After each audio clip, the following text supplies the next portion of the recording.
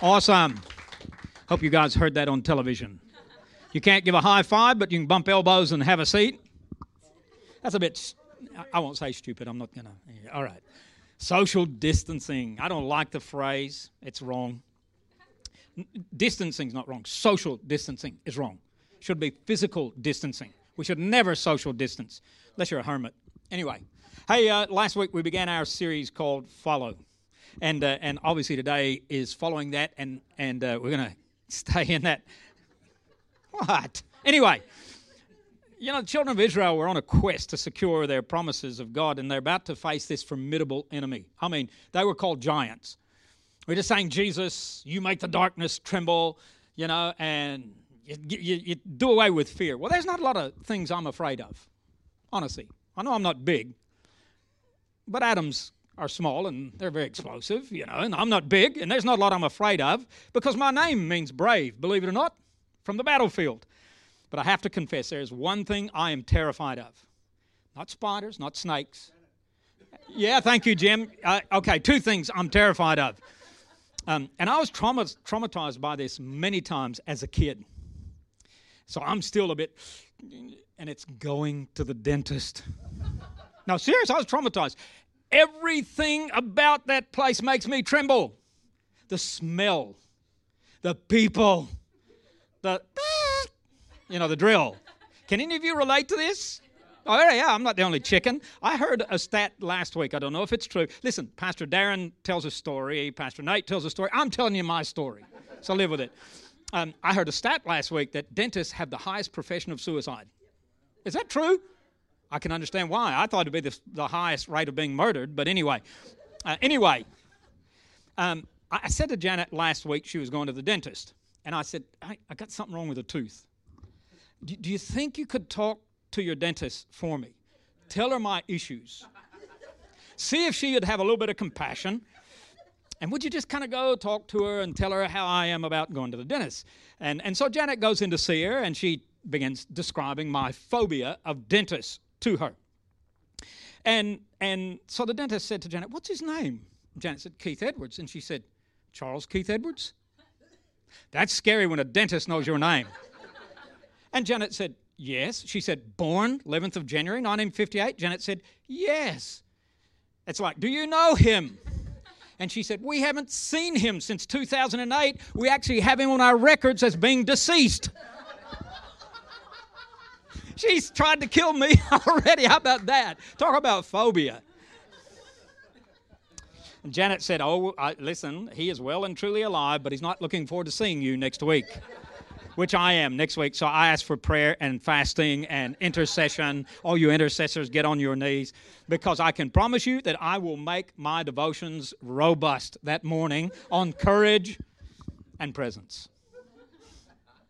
That's my story. But listen, I told you that story to illustrate how fear can literally cripple you.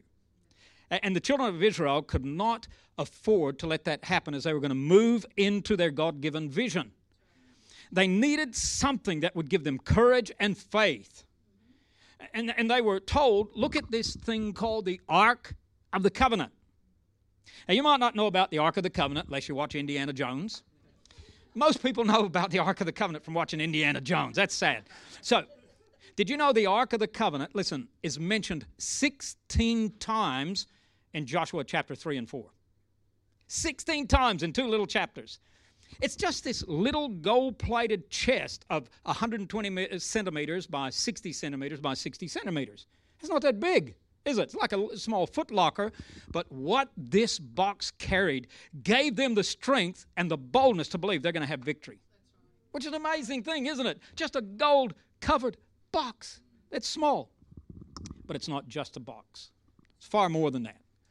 So let's take our Bibles and turn again to that passage in Joshua chapter 3. It will be on the screen for you, not from you. I think both of us this morning, Earl. It's like you're talking about, what do you call it, the trash? Yeah, and so I'm saying from you. We will take the trash from you today. I'm reading from the New King James. It'll be on the screen if you want to follow or take your Bible and follow. Joshua chapter 3, verse 1. We read that last week. I'm going to read it again in Joshua chapter 3, verse 1. Here we go. Then Joshua rose early in the morning And they set out from Acacia Grove and came to the Jordan, he and all the children of Israel, and lodged there before they crossed. It was 10 miles from where they were to the edge of the river. It would have taken a whole day for these millions of people to move to the river, and they didn't move fast. Imagine Jericho hearing that sound, the marching of millions of people in their direction going, what is this? So they get there. Verse 2 was after 3 days that the officers went through the camp, and they commanded the people, saying, when you see the ark of the covenant, the Lord your God, and the priests, the Levites, bearing it, then you shall set out from your place and go after it. Yet there shall be a space between you and it about 2,000 cubits by measure. Here you go, social distancing. Do not come near it. Stay away from it. That you may know the way by which you must go, for you have not passed this way before. And Joshua said to the people, sanctify yourselves, for tomorrow the Lord will do wonders among you. You know, the first important thing we see in this text is this. His presence is our focus. If you're writing notes, that first point is this. His presence is our focus. Not our methods, not our buildings, not our education, not our ingenuity. It's interesting, when the apostles were brought before the Sanhedrin Council, they said, these are unlearned men. They're Galileans. In my vernacular, they're hillbillies. They don't even speak properly. And yet the power of God went wherever they went. And His presence has to be our focus. The Bible says when you see the ark, when you see the presence of God, go after it. His presence is our focus. I think we're living in a time where we have to fall back more than ever before on the presence of God. Because it's like all methods and all tactics and all strategies just went out the window this year. It's like God saying, I'm doing a new thing, as Pastor Darren said last week. Because the ark for the Jews was the presence where God would sit in the tabernacle. Literally, they could see the presence of God come down out of heaven into the tabernacle and bam, into the Holy of Holies. Moses would go in and meet with Him. And that's where the presence was. And His presence was to be their focus as they pursued the promises of God, because it assured them the Lord is with us, He is working on our behalf, and He will give us victory. If they looked any other direction or they followed anything else, no victory. The ark is His presence. But today, presence isn't found in an object. You can wear all the crosses you want to, but it's not going to do away with the enemy. Now, presence isn't found in a place or an event. You can go to all the meetings you want to go to and do all the things you want to go to. You can become a conference addict. Now you can become a podcast addict or a Twitter addict or whatever for Christian stuff. It's okay, but it's not going to give you presence. For us, the Bible makes it very clear. Jesus makes it very clear in the Gospel of John. He's not only with you, He will be in you. The presence of God is in every person who knows Jesus Christ as Savior. As a matter of fact, Paul says that you yourselves, your body is the temple where God lives. Isn't that amazing? You are the carrier of presence. But here's the deal. He didn't just use that same phrase to say you as individuals are presence carriers. He then turned that phrase and a few chapters later and said, but you together are the temple of God. Don't think it's just me and God and that's all I need in this COVID time, because you alone with God is not enough. You alone with God doesn't constitute a church. I mean this as nice as I can for the people at home. But you and your family in your house, that's not a church. Yes, God is with you, but that's not the church.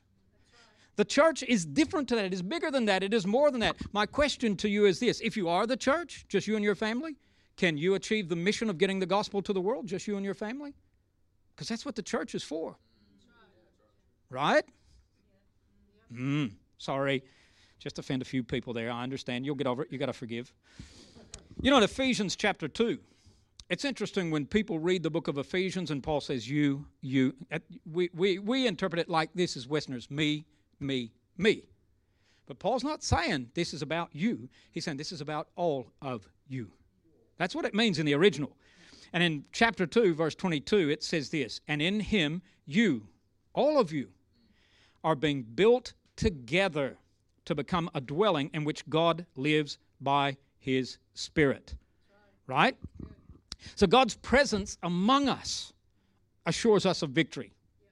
And while God doesn't live in a building that we make, His presence is magnified when His people are gathered together. There's something of synergy together that happens when we are together. The New Testament uses collective language when it describes the church. I don't know if you know this, but the word church existed years and years and years before the New Testament. And it did not mean you and one other person, or you and a Caesar, or you and the leader of Greece. What it literally meant was all of you who are called out for a purpose. That's what it meant. When a village crier, they didn't call them that back then in Greece, but when an announcer would come into a town to bring a message from their king, he would make this big announcement that would call everybody in the town out of their homes into the space together. That was called the church. The Bible took it and made it a Christian thing. Interesting, isn't it? It never meant one or two of you alone. It meant all of you called out of something into something together. So, and it's the same with a kingdom. How can you have a kingdom when it's just you and a king? Because a kingdom is not only a king, but a kingdom is where and who he rules. And he doesn't just rule you or me, he rules all of us. And you or me don't just extend the kingdom, all of us extend the kingdom. That's the language of the New Testament. And I want to tell you, we need to ensure that this is a high value and practice that we're not going to negotiate even in the face of a global pandemic. I'm not saying we shouldn't practice safe spaces and health. I'm saying we shouldn't hide away alone and think that that's going to tell us we're going to be able to do what God called us to do. We can't negotiate this. And while it's good to be able to connect from our homes, we can't slip into a comfortable way of doing church and lose the power of His presence that is magnified when we come together. That's what happens. It's not just me and God, it's us and God together. So, His presence is our focus. That's your first point. The second point is this: as He directs, we follow. Let me say it again. As He directs, we follow.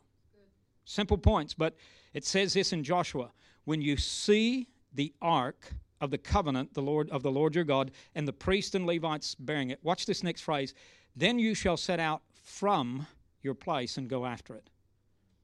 From your place. You see, pursuing God's presence means that we stay focused on Him and we follow where He leads. We go where He goes. We do what He does. The New Testament uses language that describes following His presence like this: keep in step with the Spirit. In Galatians, Paul tells us. James tells us, the brother of Jesus, says, draw near to God, He'll draw near to you. That's about presence. Paul said in the book of Philippians, hey, I'm forgetting those things which are behind me. I'm reaching forward to those things which are before. That's reaching for His presence. Can I kind of challenge us to do something with scriptures like that? Can I challenge us to stop reading them through the me lens? The I lens? Oh yeah, I will draw near to God, He'll draw near to me. I will keep in step with the Spirit, and He'll walk with me. I will reach forward to the things God has for me. Why don't we kind of think about it like this? Hey, together we're going to keep in step with the Spirit. Like an army. Why don't we read it like this? Together we are going to draw near to the presence of God and watch Him draw near to us. Together we're going to forget what God has done in the past or what hasn't happened in the past, and we're going to strain ahead together for everything that He's promised. Why not read it together? I'm just saying. Keep in step with the Spirit. I don't know if you have this problem. I'm going to be honest. Not that I haven't been honest earlier. I could say, hey, I'm not preaching now. I'm telling the truth. Okay. I'm going to be honest. Thank you, Jim. Glad to have Jim in the audience. He always responds. Okay. Honesty. You're going to find this a shock, guys. You're going to find this a shock. But here it comes. I try to rush God at times. Doesn't that shock you? Oh, my wife is laughing. Yeah, right. Yeah, I know. I think He moves too slow. I mean, He's the Ancient of Days, for heaven's sakes. He's God forever. I don't. And I think He's too slow, so I run ahead of Him. I can't think of a single time that has worked. Have you, Pastor Earl? Yeah, not. And here's the deal. One of the challenges I've got personally is to learn to wait in His presence. And some people have the opposite problem. They're not moving forward at all. I rush ahead. Like if the ark was there, I'm out there. Some people, the ark is there, they're sitting way back there in the camp going, yeah, nah. Listen, people, this is not a time to stand still, nor is it a time to rush ahead of God. God is moving in this time. Listen, lift your eyes. The disciples came back from getting food, and Jesus had already started his evangelism thing towards Samaria, and they thought, what in the heck's going on? And he said, don't say 4 months more till the harvest. Lift your eyes. They were missing what was going on. I'm telling you, don't say when the pandemic is over and we go back to normal, we'll do church as normal and we might get a few extra people. Listen, lift your eyes. God is at work in this time. Children of Israel said, when you see the ark, the presence of God, set out from the place where you were at and follow it. Listen, here's the key. To go to something means you've got to leave something. To go to, you got to go from. Can't do both. And if they were going to move forward, they could not stay where they were as they were. You know, we've been praying for each one of you that you come out of this thing better, bigger, faster, stronger, that you will not stay as you were, and you will not stay where you were. And we say that to the whole church, not just you as an individual. And even though God was calling them to move, you know, have you noticed he didn't even give Joshua a detailed map? Like, what the? You want me to do something? Even when he called Abraham, I want you to leave your home near Baghdad. That's where he was from. And just head west. Okay, where am I going? No, you just head west. Follow your nose. But what am I going to do? Just head west.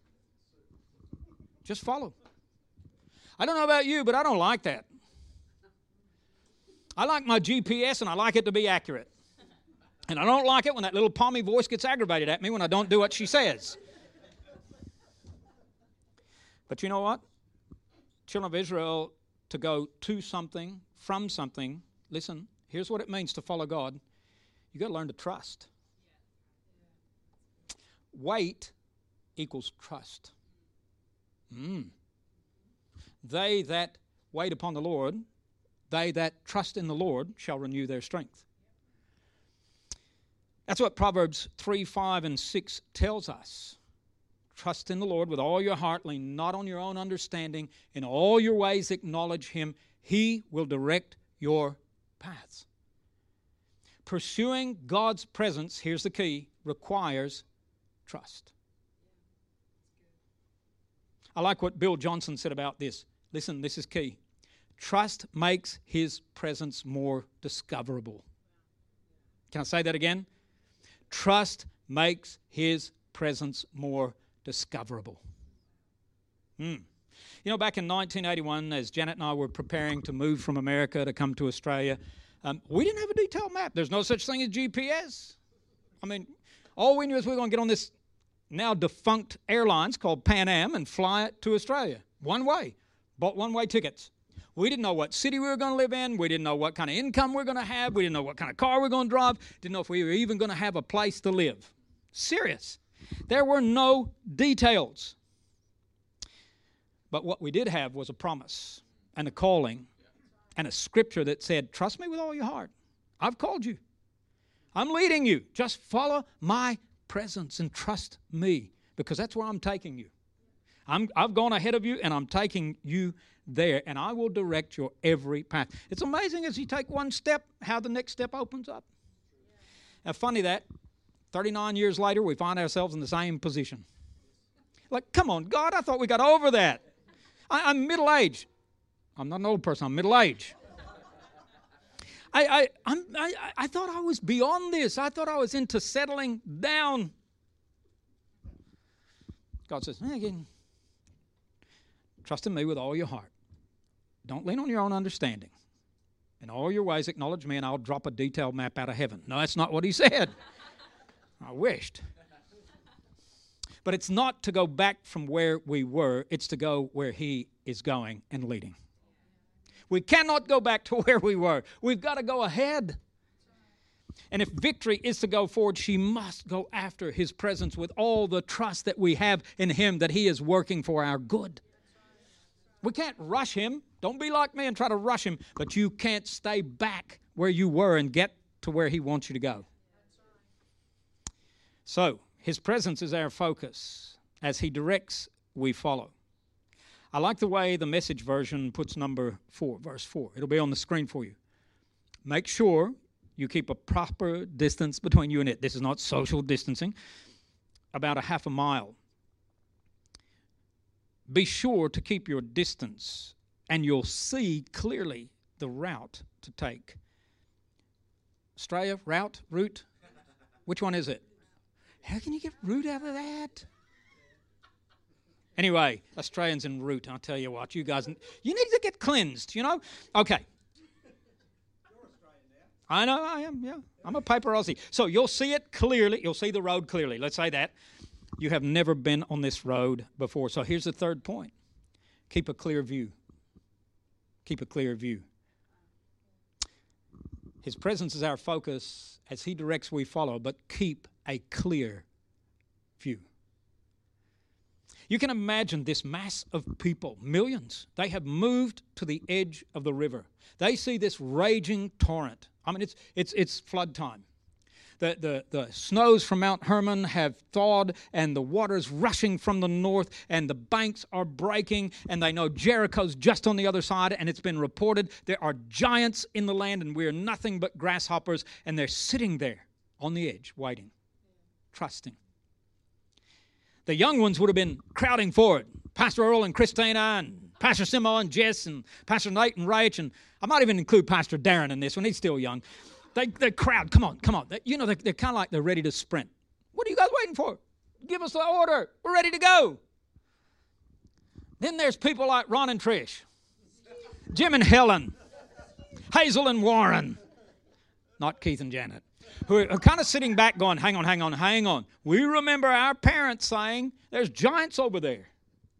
And they got big weapons. And their city wall is so wide, they race chariots on the top of it, side by side.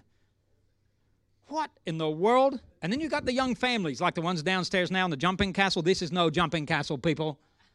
And they're going, my children, what am I taking my kids into? And then you got those who are impaired for some reason or another. Might be crippled. They've been slowed down by life's toughness. And they're sitting back reserved, maybe a bit anxious, what they're facing ahead. And the word comes, keep a distance of about 900 meters between you and the ark. Don't go near it. Now, there are two reasons for this. The first one is this. Number one, and this will shock you. Don't crowd the ark. There are millions of you. It's a small box. Everyone needs to see it, not just you. Make it possible for everyone to get a clear view of the presence. You know, when God starts moving, sometimes you get these people come out of the woodworks. They never come to church until the flaky stuff starts happening. I'm kidding. And then all of a sudden they show up and they want to get on the front rows and they want to get near the thing that's happening, and they block people's view of what God really is doing by what they're doing and how they do it and what they're chasing. They're chasing an event, an experience. They're not chasing God. They block a view of the presence of God. And so Joshua is saying, hey guys, if you get so close to that thing and you crowd around that thing going, oh, the presence of God, there's going to be people back there that need to see it who are anxious. And you're going to block their view. So here's my question, guys. By what you're doing right now, are you assisting people to see the presence, or are you blocking the presence? Wow. This is why we've got to do this together, more together. It's not just about me and my glory fit with God. It's about us experiencing the presence of God. I'm not just concerned about, can I know Him? I'm concerned about, can all of us back here know Him together? Because I know together we're a lot stronger. That's one reason why. Let everybody see the presence. But here's another reason, and it's been lost today. Remember the sacredness of His presence. Can I ask you a question? And I don't mean this as a method, but when's the last time you got so struck by the presence of God you found yourself on your knees or your face? Nobody told you to. You just did it because God was in the room. I think we live in a generation where God is the familiar man upstairs. Hey, Daddy. I don't like that. They go, oh, yeah, but, Daddy is the closest thing we have to Abba. And I'm going, well, then just call Him Abba. Because it's a great Aramaic term. Abba. Daddy to me is like, that's what my little kids called me when I was little. My kids don't even call me daddy anymore. They call me dad. You know, they're familiar with me. And we've gotten familiar with the presence of God. And you stroll in, yeah, it's church. Yeah, something might happen, but even if it doesn't, we're going out to lunch after. And we stroll into the presence of God. Hey, big man upstairs. Like, guys, you are in the presence of holiness, the King of Kings. But here's a great thing about presence. All of us play a part in His presence because we are His temple together. So we can either display the manifest presence of God so that people see Him and experience Him, or we block it by the way we do it or don't do it. And that can be true of our lives, but it can also be true of our gatherings. I remember a number of years ago in the theater. I'm sorry to have to say this, but I'm going to say it. Fire me. You can laugh. I remember in the theater years ago, somebody came up afterwards and said, I was livid, absolutely livid. We had visitors with us, and the person in front of us had their feet up on the back of the seat, had their iPad, and they were strolling through Facebook the whole time you preached. They were talking about Christians, church members. I said, why don't you tell them to turn it off? They said, I was just too embarrassed for my friends. Now, what do you think that says to a non-Christian who walks in? Why should I go sit there for an hour and listen to a guy go crazy? I can sit at home in my comfort and go through Facebook. I can go to a cafe and have my favorite latte and do Facebook. If you're going to do that, stay home. It's not about a social media time. It's about a gathering of His sacred, holy presence. I hate to have to say that, but let me give you another example. I remember one service over at Fraser Parade. Place was packed. After the service, I went up to a woman who was visiting. I said, "G'day, how are you? I'm Keith. I'm the pastor here." And she introduced herself, and I said, "What brings you here today?" She said, "Well, I'm on a spiritual journey, practicing Wicca, New Age, channeling, and all that stuff. So I'm going around to what might be hot spots in the city to see if there is supernatural stuff going on in the city." I said, "Okay, so what'd you find today?" "Oh, I knew when I was walking up the driveway towards your building, there was an aura over your building, even before I walked in." And she said, "And when I walked in and I saw the people and I saw what was going on, there was something otherworldly in this place." I just looked at her and said, "Sweetheart, it's not an aura. It's the presence of God." She experienced the presence of God like she never has at a Wicca, on a hill outside the city at night doing a Wicca ceremony. And I'm telling you, there's something that can happen. So what's the key that helps us make this happen when we gather together? Hebrews chapter 10. I'm going to read this in the Passion Translation, Pastor Earl. I love that. Anyway, Hebrews 10:24, I think, has got a key, because what it talks about is when we are together, it's a time for engagement with His presence and with each other. Hebrews 10:25, it'll go on the screen.